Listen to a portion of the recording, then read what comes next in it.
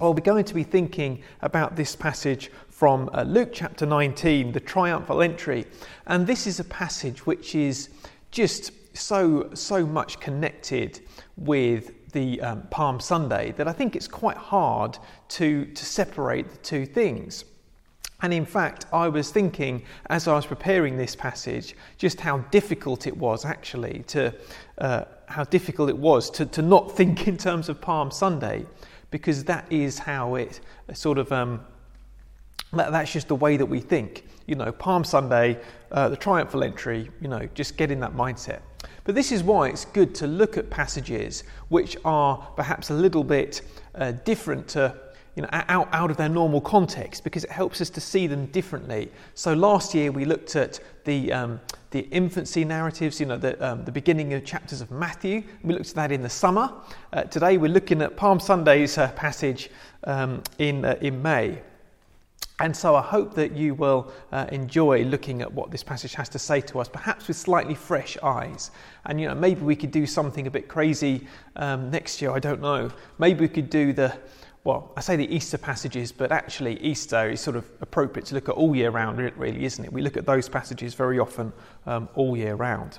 Anyway, so in the last few years, we have a phenomenon has sort of come up more, which is the rise of those who are spiritual but not religious. Spiritual but not religious. So sometimes called the rise of the nones. Not nuns as in, nunneries, but nuns, N-O-N-E. That those who say they have no religion. And this is more of a common thing. It's becoming more of a common thing that younger people especially say they have no religion. And yet they're still religious. That's the interesting thing. If you ask them what they believe, they still believe in God or a higher power. They in the last few weeks, particularly, Google, the search engine giant, they have recorded that there are more people searching for prayer now than in previous weeks. So a lot more people asking about prayer. And so people, I think, it's hard to eliminate that religious nature of life, isn't it? However much we say we have no religion, you can't eliminate it completely.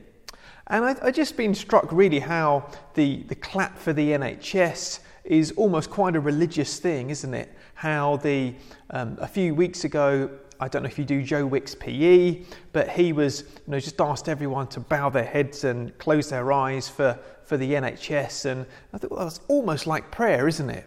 So this is the thing, that people are desperate for a kind of religion, for a kind of spirituality.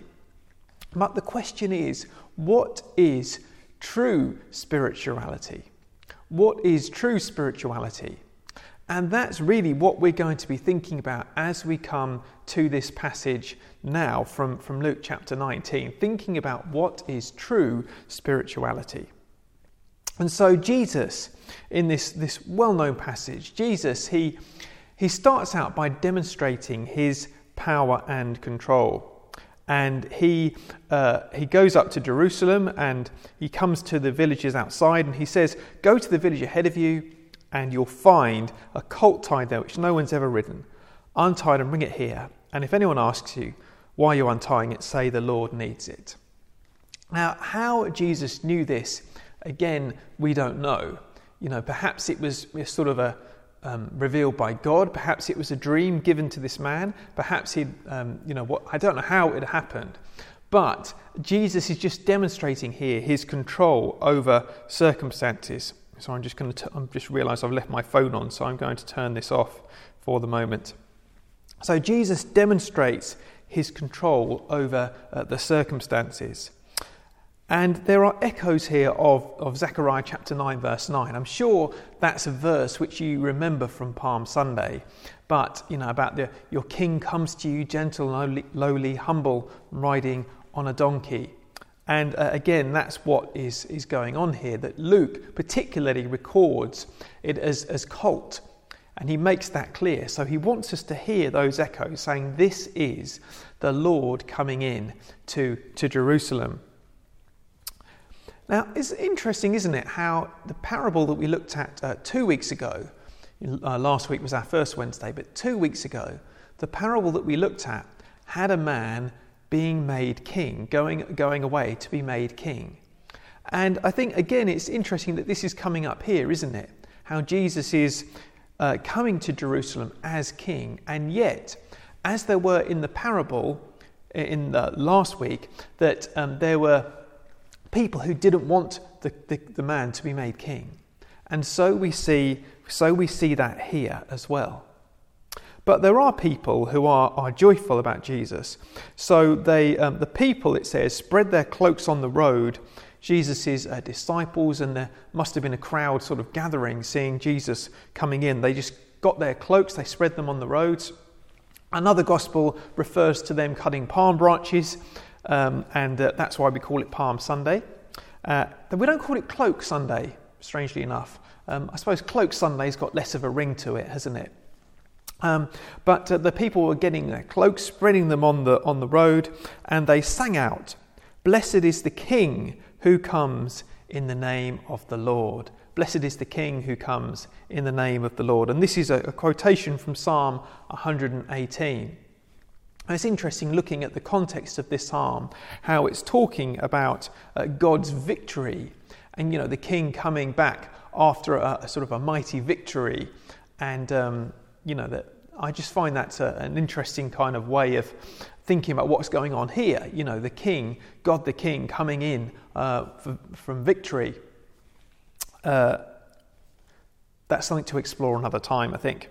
But the Pharisees, as usual, they are the ones who really don't have very much kind of, they don't like it, and so it says, some of the Pharisees in the crowd said to Jesus, "Teacher, rebuke your disciples.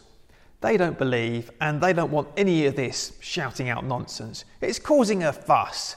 It's just stop it. Rebuke your disciples. This is nonsense." But Jesus says, "I tell you," he replied, "if they keep quiet, the stones will cry out." And I love this from Jesus. He says, look, even an inanimate object knows more of what's going on of God's plans than you do. Even an inanimate object knows more than you do. If these people keep quiet, the stones will cry out. And what a rebuke to the Pharisees. And so Jesus, as he's riding into Jerusalem, he weeps over the city. And he says, if you, even you, had only known on this day what would bring you peace, but now it's hidden from your eyes. And he says, you did not recognize the time of God's coming to you. So Jerusalem did not recognize Jesus. Excuse me. Jerusalem did not recognize their king, their God, coming to them. And so they were going to fall into judgment. And this is why Jesus talks about the days coming when your enemies will build... Oh, excuse me. The pollen count must be high today. And so this is why Jesus talks about the judgment. Because as we know from later on in history, the Romans did come. There was a rebellion against Rome. The Romans came and they sacked Jerusalem in about 70 AD. And I think this is what Jesus is referring to. The destruction of the temple, and it was all just razed to the ground. They burnt it and so on. And he says these are the consequences of rejecting Jesus. These are the consequences of rejecting Jesus. And then we have this little incident at the end. I mean, it's not always something which is included in the Palm Sunday readings, but I think it does help us to make sense of what's going on here. Now, Jesus goes into the temple and he began to drive out those who were selling. It is written, he said to them, "My house will be a house of prayer, but you have made it a den of robbers." I think this is what's going on, that Jesus is just exposing the truth about their spirituality. That the temple, the Pharisees, the obedience to the law, all of that, that at the end of the day it's nothing, because the temple's not a house of prayer like it should have been. That even the temple is just being used as a kind of religious symbol, but not actually used as God intended it to be. It's not being used to atone for sins, people aren't really thinking about it in those ways. It's just a house of robbers. And this is what Jesus is doing. He's exposing the Pharisees for who they are. He's exposing Jerusalem and the temple for what it is. Just saying that all of this spirituality that you've got, it's just a sham. It means nothing because you haven't recognised your God and your King. You haven't recognised the very one who you claim to worship. That's a pretty damning result, isn't it? So I'd just like to leave us with a challenge today as we draw to a conclusion in this sermon. I'd like to leave us with a challenge. And that is, how do we respond to Jesus? Now that is the mark of true spirituality. How do we respond to Jesus? So I think the first thing that we should do, I've got three things. The first thing that we should do is pray that we wouldn't be like the Pharisees. Because all of us have got that inner Pharisee inside of us that kind of looks at Jesus and said, oh, that's a bit much, isn't it? Just calm it down a bit. We don't want that here. But actually, we need to pray that we would not have that attitude. And we need to pray that we would welcome Jesus and that we would welcome his word. We will welcome all of those things.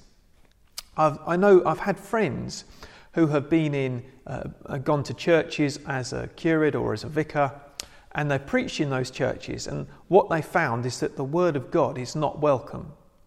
And that when they preach the Bible, when they talk about our sins, our need for repentance, our need for Jesus and our Saviour, then that's not welcome. Sadly, that is the case in some churches. And I think we need to pray that we wouldn't have that attitude, that when we hear the word of God, that it would fall on soft hearts, and that God would enable us to hear what he has to say to us. Because by nature, we don't like hearing the message about sin and about salvation and about Jesus. We don't like it. So we should pray that God would help us to have soft hearts when we hear his word. The second thing is that we need to pray for our leaders. And I was really struck actually when I was reading this, how the people seem to welcome Jesus enthusiastically, but it's the leaders, the Pharisees particularly, who reject Jesus. And again, I think this is the way it's always been, that you would think that the leaders of the people should be the ones who are setting the spiritual tone and who are strongest in faith and have the closest walk with God and so on. But that wasn't the case then, and it rarely is the case now. And I know this in the Church of England. Unfortunately, it seems to be the case that the higher up in the church you go, the less likely it is that you find someone who really has confidence in the Word of God. And, to have that kind of drawing on the theology and the doctrine from the Bible. I don't know why that should be the case. I think there is pressure. Unfortunately, the higher up you go, there is much more pressure. And it just made me think we should pray for our leaders, because it's so easy for them to drift off. And it's so easy as a bishop or in a sort of spiritual leadership or in secular leadership as well, for that pressure to conform to the world. And it must be very strong pressure if you're in leadership. So we should pray for our leaders, and we should pray that God would keep them strong in the faith, and God would enable them to stand firm on the Word of God, to stand firm on true and sound doctrine in an age when it's very hard to do so. And the third thing is that we should pray that many people would recognise Jesus before it's too late. Now, I was starting out by saying that we live in a society which doesn't believe, and yet religion is everywhere in a sense. Like the clap for the NHS or what have you. And I think we should pray that many people would come to know and to recognise Jesus before it's too late. Because this is the thing, as Jesus said about Jerusalem, so there will be judgment for those who do not recognize Jesus now, those who do not acknowledge him as their Lord and their God. So let's pray that during this time that many people especially would come to recognize and acknowledge Jesus as their Lord and their God, and would come to worship him and respond to him rightly before it is too late. So let's take a moment now to close with a prayer, and we'll ask God to help us. And ask God to help us with all of these things. So, Heavenly Father, we do thank you for this challenge, and we pray that you would help us to respond rightly to Jesus. We pray that you would help us not to be like the Pharisees. Help us to have soft hearts to Jesus and to your word and to the gospel. We pray for our leaders that they may hold fast to your word. And whether spiritual leaders or in government or wherever, Lord, we ask that people would seek your will and your word. And we pray, Heavenly Father, that especially at this time, this uncertain and difficult time in our country, we pray that many people would turn and respond to Jesus rightly, would seek to worship him as their Lord and God, and come to you, we pray. And we ask all of these things in Jesus' name. Amen.